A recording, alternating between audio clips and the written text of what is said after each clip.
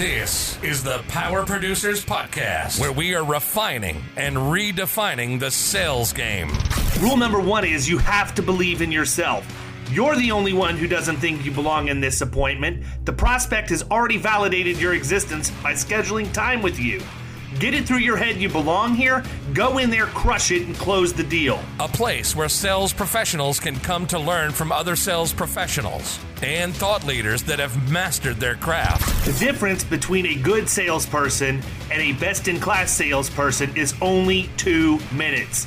By spending an extra 2 minutes on what you might think is a mundane task in the sales game, you separate yourselves from the pack, you grow your book of business, you close more deals, and you retain your accounts. As well as their peers who are still striving for perfection to achieve their why. I have a wife and 4 kids. Failure is not an option. Real sales professionals, real stories, real results. It's no different than being a professional baseball player. You can't be a one-trick pony. You have to be a 5-tool player in order to succeed in this game. This is the Power Producers Podcast, production redefined. Are you ready to feel the power? Hey everybody, we are proud to have Mr. Greg Hogan from the Carrabba Agency up in New York with us today. He is a good friend of mine and somebody that I definitely respect and trust. And I think you're going to get a lot of good information out of what we're talking about. So we're going to dive in. Greg, it's good to have you, man. It's good to be here. I'm excited. Yeah, I mean, it's been kind of crazy times. And I know you've been hit with the whole COVID thing way worse than the rest of us, at least in my inner circle. New York has been hit hard. I mean, we have customers that have died from it, family members that have caught it, family members that have died from it. And it's just, I know a lot of parts of the country have nothing, but we're hit pretty hard. Yeah, it's interesting. And obviously there's a whole lot of political connotations and everything else that can come from it. So I don't want to dwell on any of that. But I mean, I think that everybody needs to proceed with caution, regardless of what the states are doing to open back up. I don't want people to have a false sense of security over it. And you know, hopefully by the time this thing airs, it'll all be gone, you know, or at least a good bit of it will be. So it's interesting though. I mean, what have you done or how easy was it for you to make the transition to working remote? Was it a process for you? Because for us, we basically just flipped a switch and we were there. Same. Our database is in the cloud. Our phones are over the internet. Email is through Microsoft 365, whatever the heck it's called. So really all we did was on March 13, Friday the 13th, we sent everybody home with their computers and fired them up over the weekend, got Slack working, and we haven't missed a beat. You know, it's interesting to me, man, because the technology for us appears to work better when we're working remote than when we're in the office. I got to tell you, my people love it. Kyle, have you had any technology issues at all since we've been working remote? No, man. I mean, just the issue with the printer situation, but I don't know that necessarily has anything to do with me being remote. I think that's more of a printer issue. But yeah, I mean, if I had my monitors here, be golden. Yeah, it's pretty interesting. I might just start saving on rent again now that we have all our carrier appointments. I'll tell you, it's looking forward. We're looking. I thought we were going to have to expand space in another year and a half, and I don't think so. I think we're just going to keep some people remote or kind of, cycle them through.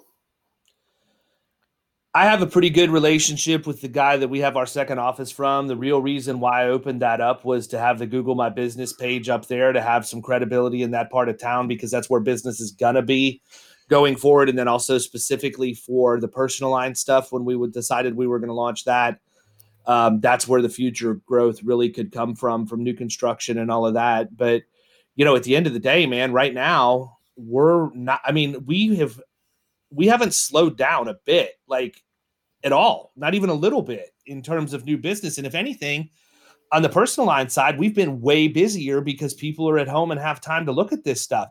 I'll tell you what, this is crazy. I'm not a huge personal lines person. I've actually had a little bit of fun quoting and dealing with this because to me, it's more of a challenge to close that than it is a middle market account, because you're dealing with somebody that you have to really persuade. It's not a business conversation. It's a sales conversation at that point. It's right? much more. Yeah.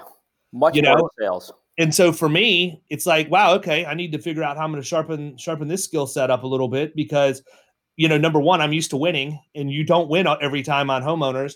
But, some of this stuff, I guess, I don't know, man, maybe my perception is just overall ignorant on the whole thing. But to me, it's like everybody already has this. Everybody should already have the best deal or the best coverage.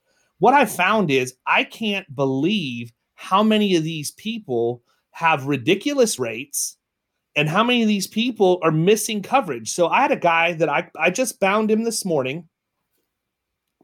He called me. I don't even know where he found me. My cell phone just rang one day. And so I don't even, I just admitted I didn't ask somebody how they found me. But anyhow, my cell phone just rings out of the blue one day, and he's like, "Hey man, how's it going? I want to get a quote on auto, da da da." The dude's born in 1936. His wife was born in 1959. I'm like, "Oh, you're going after those younger women, aren't you? What's going on, man? She's keeping you going, huh?" But I mean, we start going back and forth, and he tells me that he's with Hartford. And like, Hartford doesn't write personal lines down here. I'm like, oh, wait a minute. I've heard of everybody with this AARP program. Yeah. And everything I hear about it is that it just cleans house. Like, it's difficult to compete with or whatever. So I asked him, I'm like, look, I'm going to be honest with you, man. I said, I'm not somebody who really goes out to the marketplace and does a bunch of quoting and things like that just to try and save you $20 or $30. And, hopefully you would respect that. I'm going to give you good advice. I'm going to make sure that your coverage and everything is good. But, just so I understand what I'm dealing with, what kind of premium are you paying right now? He said, it's ridiculous. Well, you know what? My mind immediately goes to, this guy was born in 1936. His idea of ridiculous and mine is completely different, right? His ridiculous could be $10 a year, And so we get to talking, and he's like, yeah, I'm paying like $7,800 a year. Whoa. And I said, how many vehicles do you have? And he said, one. What? I said, what? I said, you're paying $7,800 a year for one vehicle? I said, what kind of limits do you have? And he said, 100, 350. I said, well, your property damage limits are too low. We don't do anything less than 100, 300, 100. But man, that's insane. So I went in this morning and I quoted it in Easy Links, and Auto Owners came back for it. And by the way, he's married and is married now and has a second vehicle that needs to come on. And Auto Owners was at like $3,600 for both of them for the year. And he's like, I can't believe that. And I said, I told you your rates were high, man. So all that to say, I'm learning this as I go. I'm learning that with personal lines, you really have to go into the rater and see, because you never know. Even the ones that are inexpensive, right? I've had some come back that are $700 for like the year. And I'm like, okay, well, guess what? We found one that came back and it was 6.25 instead of the 750 or whatever it was. Mm-hmm. Well, now I have a client. But if I wouldn't have gone through the rater, and now that I'm versed in using Easy Links to do that stuff, it's very, very quick. But man alive, it took me forever to fumble through that thing. The first few times I tried to use it, like this morning, I went in under 5 minutes. I had 4 quotes for him. So I actually am having fun doing that. It's something that I need to get, maybe my oldest son could learn how to enter some of that stuff, and he could quote for me in the evenings or something. But it's just more info that you have to enter. I noticed that when I went through. It's very meticulous, and there's more info that you've got to enter in there for it to spit out the right numbers to you. Yeah, it does. And I've gotten that dialed in pretty good. What it saves you is having to enter that same info 4 times. Sure. You do it one time and you're done. That's the key. Right. You still have to go out to the company sites to clean it up, to run reports, whatever. We were talking about that today about Quote Rush, right? We have Quote Rush for homeowners, and I'm good with it. I think that the problem is that people go in and they buy these products, and they have preconceived notions of what they think it's going to do. They think it's a magic wand that's just going to automatically do everything, and you don't have to ever do anything. And I go into this with, this is going to give me a relatively good idea of what it should look like. Now I have to see which one starts out the most competitive, and let's work with that one first and see if that's actually the way that it is. In Florida, we have Swift, and Swift hasn't pulled out of here yet, and they like Coastal, and they're relatively competitive. So truthfully, I go in, put the address into Swift, see what their premium comes back as, because that's literally all you do is put the address in. And then I use that as my benchmark when I run everything else through QuoteRush. Right. We use PL Rater, and all of our companies are in there. We normally, if we get a package deal, home and auto, we normally start with the auto because that's normally where there's the most movement. But you still have to go out to the sites. We pick the top 2 normally and clean them up. But PL Rater for the auto, you can get the LexisNexis data and pull some of the data right in. And we weren't using that for the longest time. And we finally got it working. And my staff was just, why haven't we been using this? And it's just, again, it goes to, you have stuff and you don't know all the features and uses of it, but we use PL Rater all day long. I think everybody gets caught chasing stuff too, right? Everybody wants the new shiny object. Everybody wants whatever the newest buzzword is, and they think they have to have all of that stuff, and that ends up in a complete lack of utilization and understanding of any one product because you're so spread across the mix of everything that you can't take the time to learn it. So a lot of it is staff's, your staff is content with the status quo, and they talk you into not using something new. I recently heard about an agency, pretty good size agency, a little bit smaller than me though, that didn't do direct bill download commission. What? Like, really? I mean, you're talking about hundreds and hundreds of cases per month from one carrier. And when confronted why, when he told the staff he was going to go to direct bill download commission, the person said, and I quote, "Well, what am I going to spend my time doing?" My goodness, I was shocked. And it's interesting though. Agency accounting in and of itself is its own animal. And, I look back to even when I first started, to get an accurate producer commission report does take some work. Yeah. I mean, I used to keep, and I encourage everybody on my team to do the same, but I used to keep a separate spreadsheet because we would get every month, we would get a book of business report, and then we would get the producer commission report. And we would get the book of business report for the month to date and the book of business report for the year to date. And the same with the producer commission report. And so every time I would write another deal, I would put in what the revenue was that I was expecting based on the booked revenue from the book of business report. And then every month that I would get my producer commission report, I would key that into a cell going across, and it would take it away from what the booked revenue was. And I would have an idea of how much I still had coming to me, because you're crossing years and everything else, your calendar years, and then renewal of an account and all of that. And I would look, and any time that I went, like if I wrote an account in September, I didn't expect to see commission in October. I would start looking at it in November. If I got to December and there still wasn't an entry, I know there's a problem. What happened? And there were times we'd find $20,000, $30,000 that had been applied to another producer, or the carrier had, like we found one time where a whole commission check for the agency was found in somebody's desk. In this, let me put the disclaimer on. This is not Florida Risk Partners. I mean, those checks go in the bank as quick as we get them. But we found a check that was laying in somebody's desk. And, it scares me because I don't think that agencies have that end of it on lockdown. And I'm still not 100% comfortable with where we are, but I know that with what we're doing in HawkSoft now and how we're getting that stuff, really, I've got two people that are basically doing nothing but making sure the data integrity is there, because that's what drives everything. We don't really use the agency management system for anything but issuing certificates if we need to, and accounting and producer commission statements and renewal reminders and that kind of stuff. Otherwise, we're using HubSpot for all the rest of the stuff.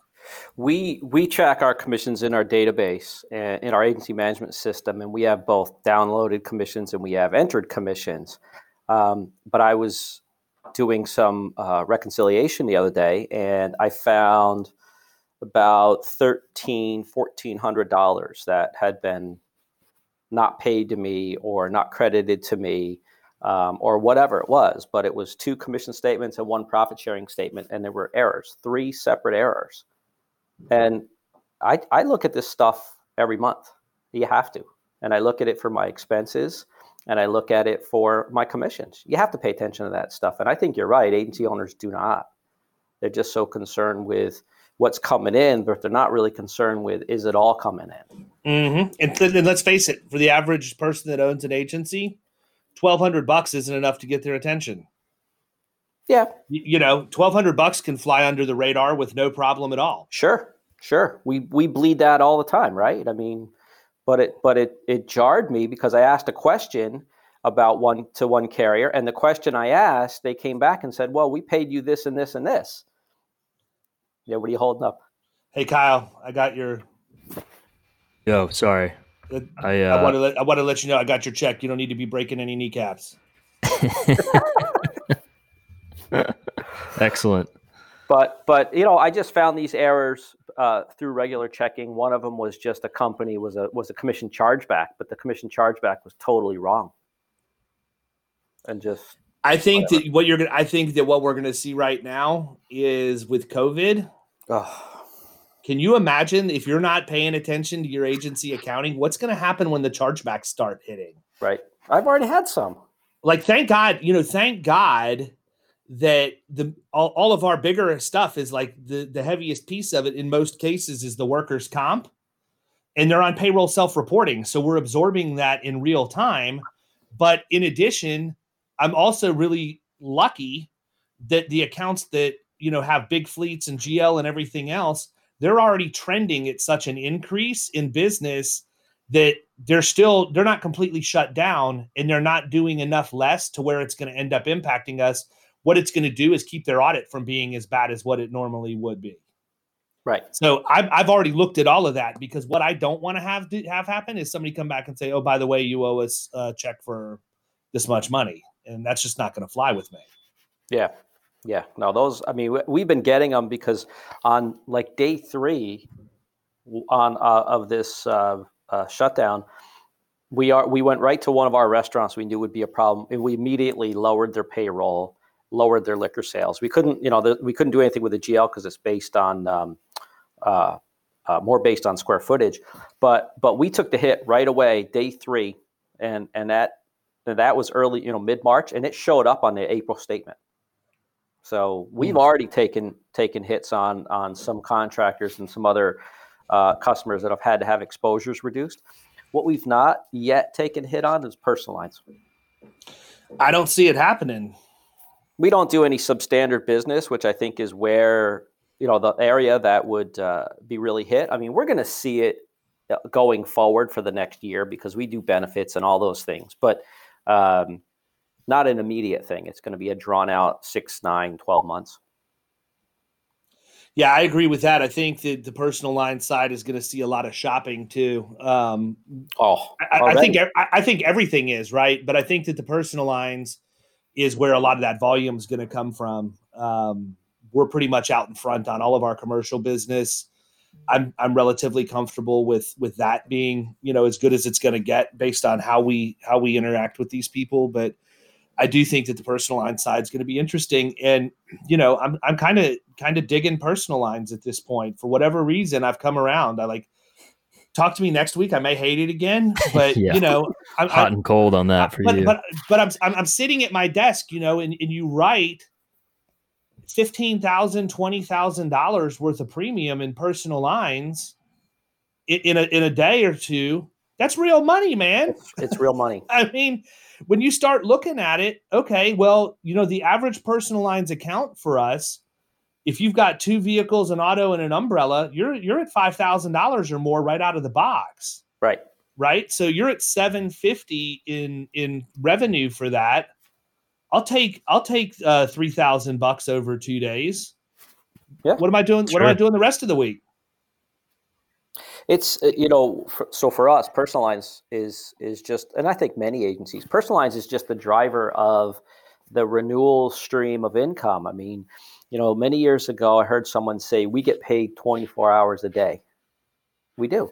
All day, every day, based on renewals. But you have to have that block of business that's going to drive the renewals. But that's what personal lines is. Every month just rolls in. And I've said this a couple of times too. Personal lines is helping me get the agency policy count up. Right. It's no different than us writing. I used the example when we were talking to somebody else about auto owners, because auto owners came in and said, our real sweet spot, when we appoint you, is $25,000 to $50,000 in premium. Well, that's not really where we play, but I wanted that contract, and we committed to produce for them. We've written some really sweet business in that $25,000 to $50,000 that by the time you round out benefits and other things, it hits that revenue threshold that you want it to hit. And it's been profitable, but more importantly, the policy count on I'm writing $5,000 revenue policies for every one $25,000 policy. And now it's not going to hurt as bad if I lose one versus, the 25 grand. And so it's forcing me to look at the balance of things. And with the way that we use technology in the agency, we can do it all day. We can scale down and it's not an issue. So I'm really looking at it and thinking that I will have a lot less sleepless nights when that policy count gets up, even though the revenue growth spike will not be as impressive. I would be happy to change out the revenue growth spike for the policy count growth spike and let the revenue be lower for the next year or two to even it out. But the revenue growth spike could also be a revenue dive when you lose one of those accounts. Right. Yeah, exactly. You lose an account that drives 30, 50,000 of revenue and I have, that hurts. Hey, we've got one right. We've got one right now that owes us over $100,000 in revenue, not premium. They owe us $100,000 in revenue, and that hurts, man. I mean, yeah. and I got the letter like last week or 2 weeks ago, and I shot Kyle a text. I said, "Well, you can lose all hope at this point because I just got the bankruptcy letter in the mail." Yeah, was that thing you said about breaking kneecaps? Yeah, yeah, but that was I think you said that was out of the country. Yeah. Oh yeah, that one. The parent company for that's based in Bulgaria. So if you ever see me check in on Facebook in Bulgaria somewhere, it's probably not going to go well. Right. I don't even know why I would ever go to Bulgaria for anything. You wouldn't. No one would. No. But they don't have pierogies there, I don't think. So anyhow, listen, one of the things that I wanted to talk to Greg about, because I think that a lot of agents can learn something, business people in general, from Greg, is to what it's like when you acquire an agency and what it's like when you acquire a book of business. And I wasn't around for when you acquired the agency, but I watched from the outside and then a little bit of the inside when you most recently acquired this book of business. Why don't you tell them a little bit before we get into that? Tell them a little bit about your agency and how you got to be an agency owner, where you're at, and what that looks like, and then we'll start talking specifically about some of the acquisition stuff you've done. I'll give you the clean version. How's that? That works. I don't like getting sued. I've been in the business for 30 years. I was first licensed in 1990, and I was a producer initially in the early 90s on big group and big life cases. $100,000 life cases back in the early 90s was big money. But then I moved to a P&C agency in the late 90s, and I was a P&C producer while still writing group benefits. So I was there for a lot of years, building up a P&C book, building up a health book. And that was supposed to be a succession plan to purchase that agency, but that didn't happen. And in mid-2014, a local agency owner, longtime agency, been around for 75 years, approached me about wanting to sell his agency, and he wanted someone local. And I'm in the town that I grew up in. I've been here almost 50 years, actually more than 50 years. And he approached me about buying his book of business, which had been around many years and had a lot of the had that really community feel, that hometown feel. And we talked for a handful of months before we struck a deal. And then it took another 6 months or so to close that deal. But that book of business was mostly personal lines, probably about 80% personal lines. They had never really done anything with commercial lines. And they definitely didn't do anything with life and health and those kind of products. So so we purchased that, and I got a loan. That took a little while. Well, excuse me, I didn't get a loan. He kept the note. He held the note, which helped me a lot because I wouldn't have been able to get a loan. I didn't have to put a lot of money down. I think on a purchase price of a little under $1 million, I think I put $25,000 down. I mean, so almost nothing. He held the majority of the note, but of course, he was going to spin a lot of interest off that, and that's why he held it, and that's okay. So I acquired the whole agency. I acquired the assets of the agency, which were the book of business. I acquired the employees, which at the time was 3 and a part-time bookkeeper. And I took, some of the furniture and some of the computers, and that was, we were up and rolling. And then that business was turning in the black within 45 days. So here's a question. Why did you buy the whole agency instead of just the assets or the book? Well, so I purchased the whole, I didn't buy any liability. So it was really asset, but it was a whole, I took over and stayed in that space for a little while. I mean, I kept everything status quo. And that was by design because I was a new agency owner. I'd been a producer and an employee for many years, but as you know, being a producer and being an agency owner are two very different things. Yep. And honestly, an old mentor of mine said, get ready because you don't know what you don't know. And he was right. Was that Enrod? There's a guy that used to work with Kyle and I that we both know that says a lot of stuff like that. And I don't even think he even knows what it means when he says it, but he's heard somebody else say it, so he regurgitates it. Well, it's just like being a parent, right? A friend of mine, right after after my wife and I had our first son, a high school friend of mine who was a client said, tell me what it's like where my wife and I are doing. I said, I can't tell you what it's like. Because there's no way to describe it. You can't. And honestly, going from being a producer to an agency owner is kind of like that. Because I would agree with you 100% on that. You don't really have too much responsibility as a producer most of the time, outside of what you would consider to be, normal responsibility. But, at the same time, you do have to make sure you're doing things the right way. It's just different, man. When you're responsible for other people's families and you're responsible for other people's families, that's where I would draw the line. Right. The operations piece of the agency isn't really a huge issue. It's just the weight that you carry around every single day. Yeah. And especially when you're starting up, if you don't start up and I don't have any debt. I didn't take any debt. I started with cash. And there's a lot of times I probably could have caved and said, you know what, I'm going to go get a line of credit here, or I'm going to do this, or I'm going to do that to try and smooth things over. And I haven't. I've always just muscled my way through it and dealt with it the best way that I could because I didn't want to start digging a hole. Because once you take that first step, now it becomes that much easier. Oh, I'll just go get another line. I'll expand my line of credit, or I'll dip into it again, or whatever else. And so it's got to be cataclysmic for me to get to that point. If I can navigate around it, it might be a little bit uncomfortable, but don't want to have to deal with the debt load and paying back money while I'm still trying to grow and pay money forward. And, that's the biggest thing for me is making sure that I don't let those people or their families down because of something that I've done. Right. Well, and I did initially have a line of credit that I only tapped really for the first month just because I'd laid out some cash as a down payment.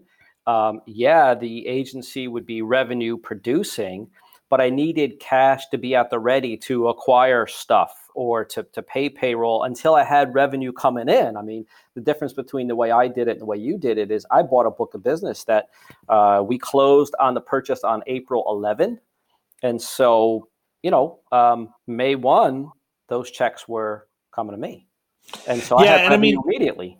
Yeah, and to clarify, there's a very specific reason I don't want debt, because I won't manage it well. I did some stupid stuff early in my life when I was in college and shortly thereafter, and I swore I would never do it again. I don't want to make light of it, but it's really no different than being an addict to other things. If you're an alcoholic, you don't go to a bar. Don't right. Don't do that. Don't hang out with people that are constantly drinking, because that's what you're going to end up doing. And Absolutely. So for me, it's just, I've just held fast to that rule. I don't want to be in a position where I go down that road, and that's as much my problem as anything else, but doesn't hurt my valuation any. Right. So this agency I purchased, again, we have the old owner holding the note. We were revenue producing right away, and I got rid of the line of credit almost immediately. I said 45 days. It might have been 60 days, but it was not long that we paid that thing down and closed it out and never renewed it. But now I'm responsible for the employees and their well-being and keeping them busy. And, you're doing that, but you're also looking at the operations. What's the database? Are they using the database? They weren't using the database. They weren't scanning documents anymore. They were just, in particular, one employee was letting the documents pile up in a box. So there was zero accountability. I'm familiar with that box, by the way. Here it was a desk drawer. Yeah. Well, that was that too. And then the desk drawer got full. Then it went in a box. I mean, it's unbelievable. So, so I had to, and this is the lesson, folks. I had to digitize the whole agency. I had to retrain them on using the database and how to use the database and what to do with the database, because the download, the policy download from the carriers is great, but what about the policies that aren't downloaded? You have to key that in. Well, that wasn't happening. We weren't getting emails, and we only have about 60% emails for customers. Still, we've been working at it super hard. We're only at 60%. So, and that's a current figure as of just the other day. So, but that's when you buy an agency, you're buying things that have been done wrong. And so we didn't take any of the liabilities. They took a tail on their E&O. We have no responsibility for policies written wrong, but once we touch them on renewal, now it's ours. So we're scouring every single renewal for that original book of business while digitizing it, while getting the database ready. It was a very, very busy, really 2 years before we got, where it felt a lot more comfortable, and it really felt like mine. Well, obviously you're growing organically, but I'm interested, when you bought the agency, how much of that book grew from rounding existing clients? Oh, I didn't run a percentage on that. I could tell you much better the recent book we talked about, but because the original book, we took some losses on that original purchase just because there were some loyalties, and one of the employees that we acquired left us. And so some of the business left. So, we've grew, but we didn't grow very much in that first 2 years because we took a heavy loss the first year. But then we grew it back to, a couple 5-10% growth by the end of the second year. And since then we've grown, 60%. So it's grown pretty well. The more recent acquisition has just been amazing. That was just a pure book. We took no people, we took no data, we took no computers, but we had to digitize that whole one as well. And now we're in the process. We closed on October 1, so now we're 7 months in, and where our commissions are ahead of where they should have been. We lost almost no business. In fact, we've grown business because we are rounding it. We're rounding benefits. We're rounding all the personal lines accounts. You're talking homes that had 100,000 liability. We're rounding every single one of them up. We're adding the service line endorsements. So we're going through every policy and changing them and moving them around and rounding out the home and auto. And it's just been magical. What did you learn from, obviously it's a different situation in the two acquisitions, but what did you learn from the first one that allowed you to make this one a little bit smoother, or I guess have more success when rounding things out and growing the book? That's such a good question. The first thing was in valuing the purchase. The multiple on the first book, I kind of had to pay close to what they were asking because I had no status. I was the little guy. On the second purchase, we acquired that book of business. We acquired was only about 25% of the size of us. So I was the bigger of the two entities, and I was much more confident, much more knowledgeable, and I could, I knew all the data to look at and acquire, or the data to get and go back 4 years and go in and look at the accounts, pull some representative accounts and see what they look like, find out about longevity and those types of questions. And I had a much lower valuation on the acquisition. In fact, I probably could have got it for a little bit less than I said, because I came in with what I thought was a low number and they said yes immediately. Mm-hmm. So, that's that old thing of, man, I could have gotten more, and I didn't get an extreme low anchor number is what I didn't do. So, but I did get a much better valuation, and it was that confidence to know what I was buying and know how to price it. And then it was, right away, every renewal calling, not letters, not emails, every renewal calling, introducing ourselves, talking to the people, and just coming to them and saying, hey, Kyle, you only have 100,000 liability on your home. We can bump that up to 300,000. It's going to be, $28 or whatever the number is. And we're at almost 100% success doing that on every account. It's just been incredible. So, the first purchase, we didn't contact people. I kind of just let it roll. Not that you're trying to trick people that there was an agency purchase, but we didn't want to rock the boat because just because I was a new agency owner, I had to get my feet under me. With the second purchase, we went right at it and just started really leaning on the customers and talking to the customers and rounding them up. And just this morning, rounding another homeowner for a monoline auto. And that's been great. And some of that, though, has to do with the investments you've made in technology, too, right? So I know you just recently brought Hawksoft in. I know that you're using Better Agency now. Yep. I know that you're using Zywave stuff. So yep. How's Better Agency helping you manage that process? Because the feedback that I've gotten so far has been very good. Yeah. I want to correct one thing. We don't have Hawksoft yet. That's coming, but that was just at the start of the coronavirus thing. So gotcha. So I didn't want to go through that transition, just like I didn't want to transition my phone during this because that'd be crazy. But Better Agency, I had actually purchased and hadn't used it yet. And I took the downtime of the coronavirus to really ramp up, learn it, get some data in, turn on the cross-sell campaigns, and bam, first day, 2 opportunities that we wrote. First day, as I'm, I turned this thing on without even telling my staff, other than, hey, you're going to get some calls. And I just tested like 10 home rounding and 10 auto rounding. And I just said, expect calls, and here's what we're doing.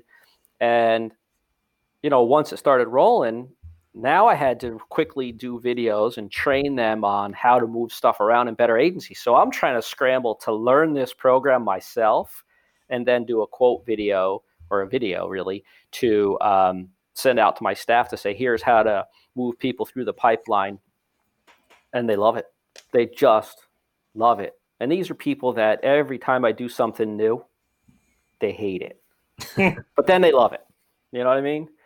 And the Better the Better Agency program has just been terrific. And we only use, honestly, at this point, I'm only using 15% maybe. Yeah, that's the same thing I say about HubSpot. I mean, I've spent over $100,000 on HubSpot and the programming for it over the course of the last 18 months. And I bet you we're not even using 20% of what its capabilities are. Yeah.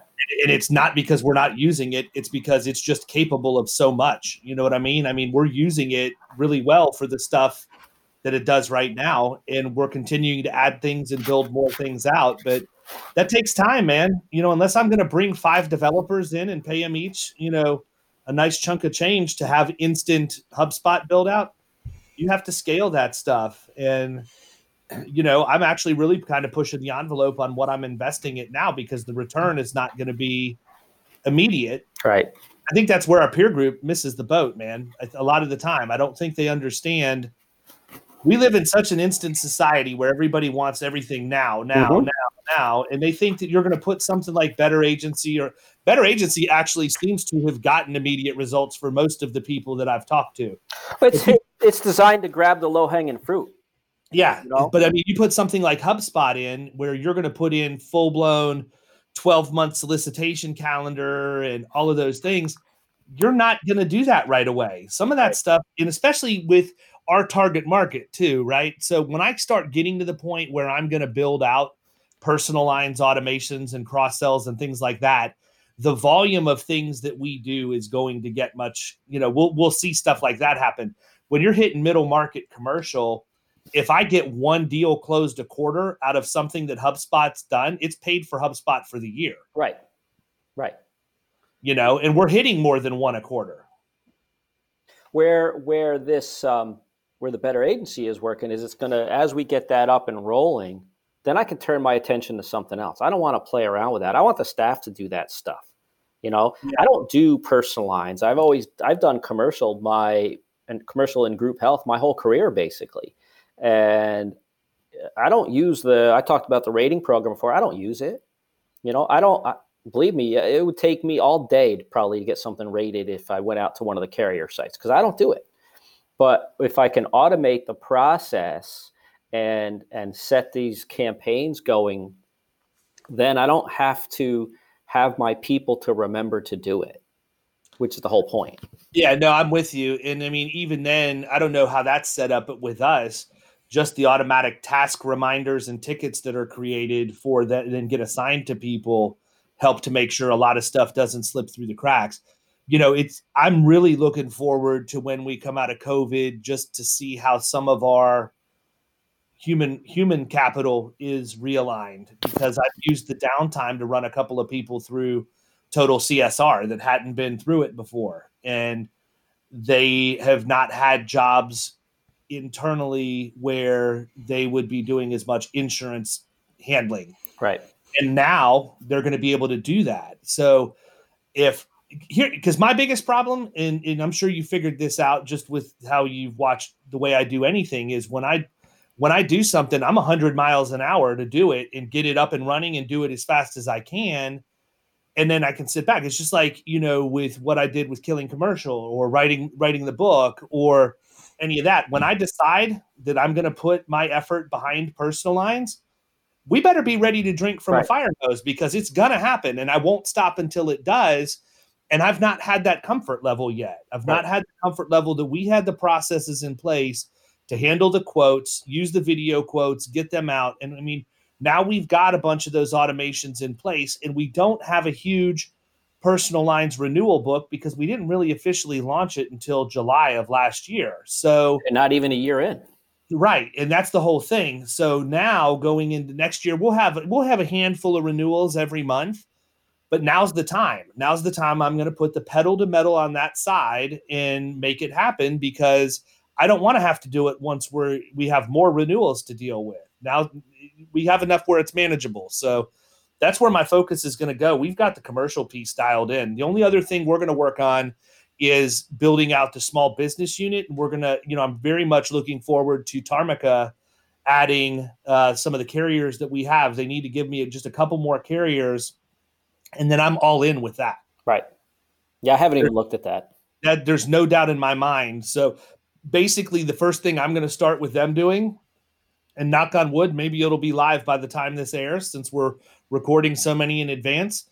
but is a quote bind issue work comp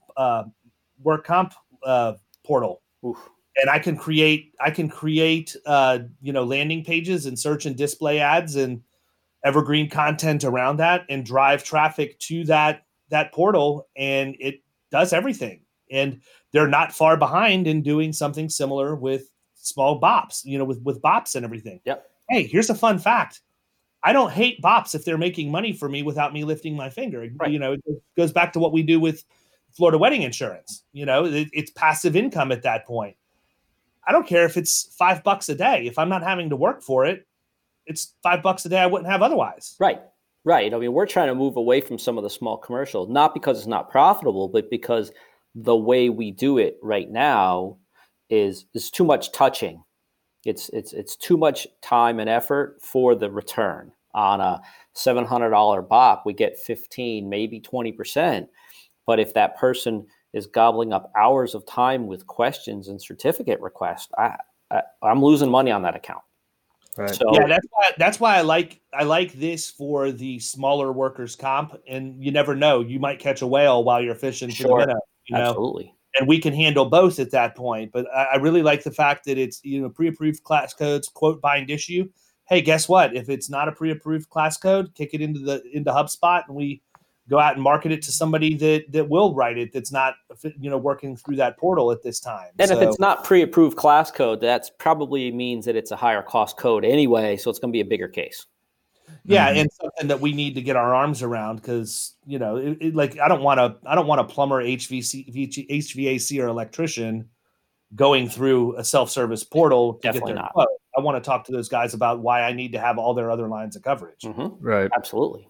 But you still develop that ability, because even if they buy the comp, now you still have them in the CRM, and you can do all your remarketing and everything else. So it's a pretty sweet deal. Yeah.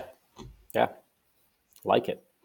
So we see Better Agency being a part of our personal lines for a while. The commercial line side, we'll see how they develop that. It's definitely not as robust yet for commercial, but I know it's being worked on. Yeah, it is. I'll be anxious to see what they do on the commercial side. It should be pretty interesting. Yeah, I agree. I mean, look, I know the guys that are building it, so I think they're capable. We need to keep them focused on that, though. Look, squirrel. Yeah, and then you never know, right? So I'm guilty of that, which is why I'm such good friends with them, and I speak the same language. But I think we're all guilty of that, because it's it's the new toy, it's a new shiny object, and ooh, look, automation, and or anything, and that's part of my problem. I just need to buckle down on one area. So what, obviously you're doing Better Agency now. I'm going to assume Hawksoft's the next thing you're going to move into and do management switch. Yeah, I can't do that now in the middle of this. All my people out of the office.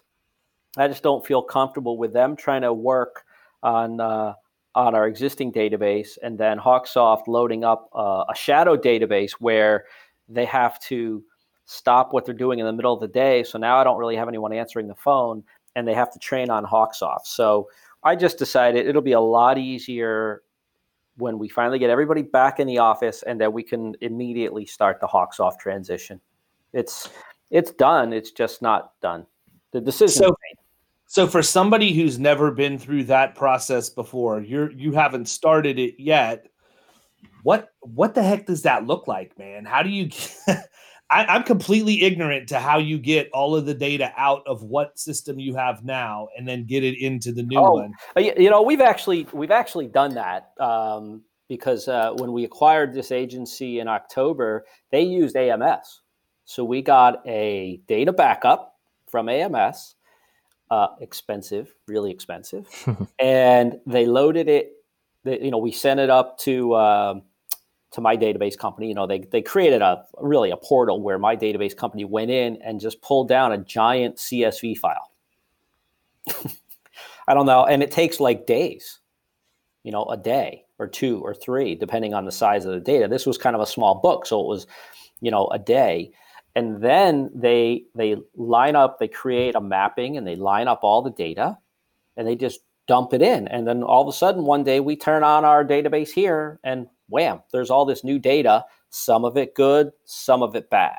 That's why I was going to ask, how much of that stuff did you have to clean up? Gosh, I'm still cleaning. That's got to be the worst part. So in the database, you can do certificates where you retain the holders. So if you put in, say, Bank of New York, they're in there. You don't need to rekey them in every time. Mm-hmm. No. This agency we purchased rekeyed everybody every year.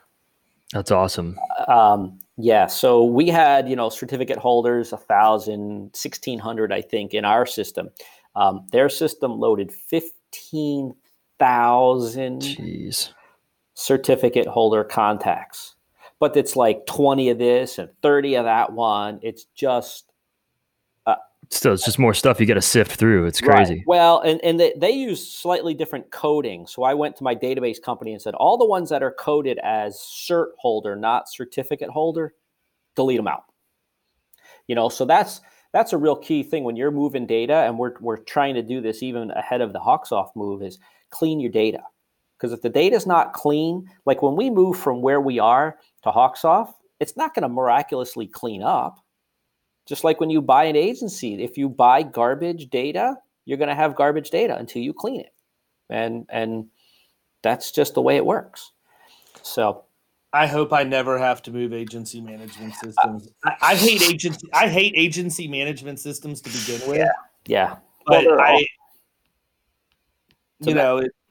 everything's been super smooth with us. What do you mean? Well, listen, if you have clean data, if you start from scratch as you did, and you pick one system and use it well, and maybe it did, maybe it didn't, but if you use it well and you enter data one way, you have a process that people follow, then your data is going to be a lot cleaner. But with the agency I purchased 5 years ago, there was 3 different ways to do things, and one person didn't even follow any of those ways. Well, I can tell you that's exactly what we're fighting or what we have fought. And I won, I won the fight. But at this point, we're cleaning it up, right? Because we had different people handling things different ways. When you write a new policy, do you do a cancel rewrite? Do you do a renewal? What happens if you do that ahead of time and now all of a sudden the old policy's out of the system and you can't issue certificates on the old one anymore? I mean, just all kinds of crazy stuff, but it all boiled down to the fact, and it goes to what I say I liked about Target so much, is common practices and workflows. I'm really, really good at putting together processes if it involves sales and marketing. I'm really good at that. If you want me to put together your operational workflows, you might as well go to the zoo and get a chimpanzee to come in and do it for you, because that's not how I think. And right. So that's one of the benefits that we have with the lady that's essentially the commercial lines manager at this point. She's got 20 years of experience, and that's what she's doing. And I don't want her job at all. Like, I would never want to do what she's doing. And, truthfully, it's really annoying to me because I get asked 300 questions every day, but it's not her. And I finally had to tell her last week, I'm like, look, I realize you probably think I'm irritated or angry with you or whatever else. I promise you it couldn't be further from the truth. I know what you're dealing with, and I know that I need handlers, and you're my handler. And I promise I'm trainable. You'll get things the way that you like it when you get it set up and everything. But understand, when you come to me and say, well, do you want me to do it this way in the system? No. I don't care. I want you to do it the way that you think it needs to be done, because you've been doing this longer than I have, and I've never done your job before. And then I want you to make sure that everybody else that is going to have access to that system does it the same way that you do. That's all I care about. Yep. I don't need to get caught up in the minutia, because if you're going to rely on me to tell you the best way to handle all of that stuff with Hawksoft, you're in really big trouble.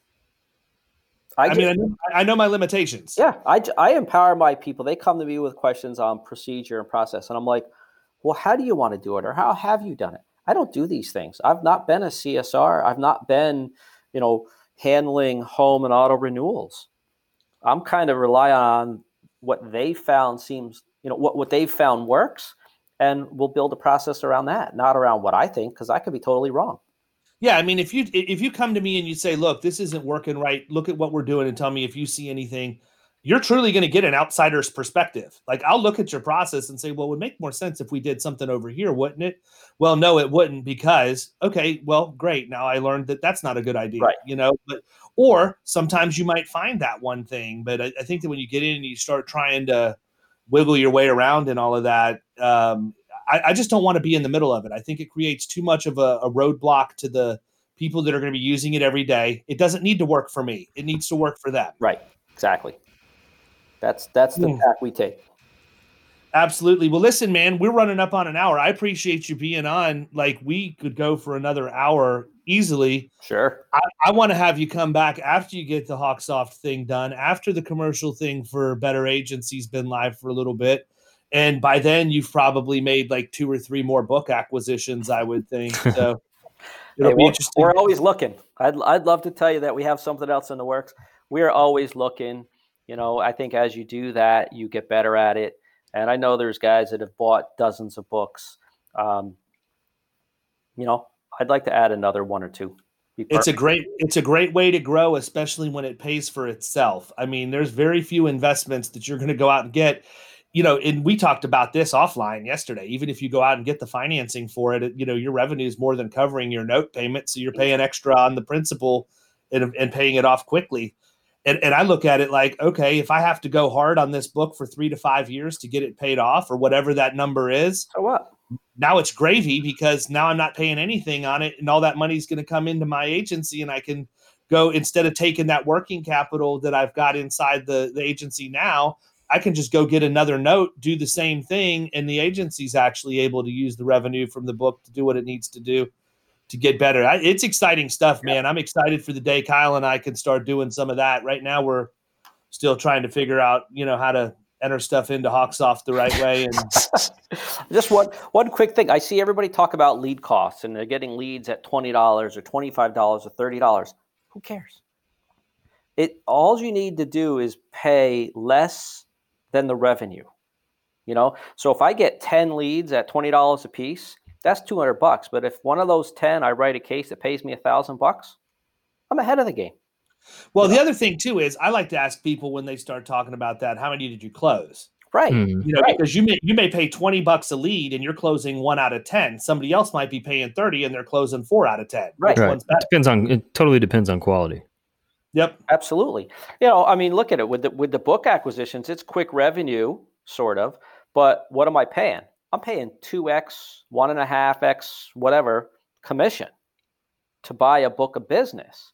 So a book of business that's spinning 100,000 of revenue, you're spending 150, 180, 200 on, right? So that's double the commission just to acquire each and every case in the book.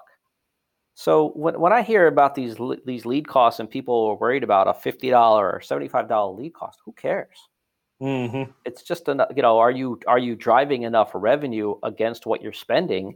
If you spend $20,000 in marketing, but you have $22,000 of revenue against it, are you ahead of the game?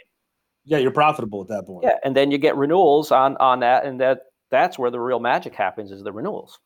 Yeah, because you're only paying that acquisition cost one time. Right. That's it. Whether you're buying a book, whether you're buying the lead, it doesn't matter. It all works the same. Right. I valued my recent acquisition. I valued it at losing 15% per year for 5 years, and I would still double my money. There you go. And we've lost maybe 3%. So you can do the math. That's awesome, man. You just have to value it right.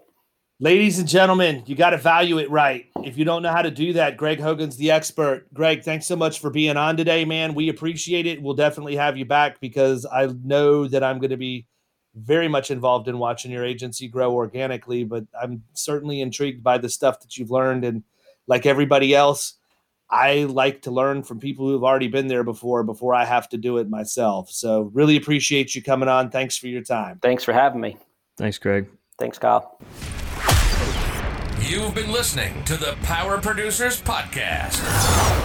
You can follow Killing Commercial Insurance on Facebook and YouTube. And if you want to take your game to the next level, check out our book, The Extra 2 Minutes, and our website, killingcommercial.com.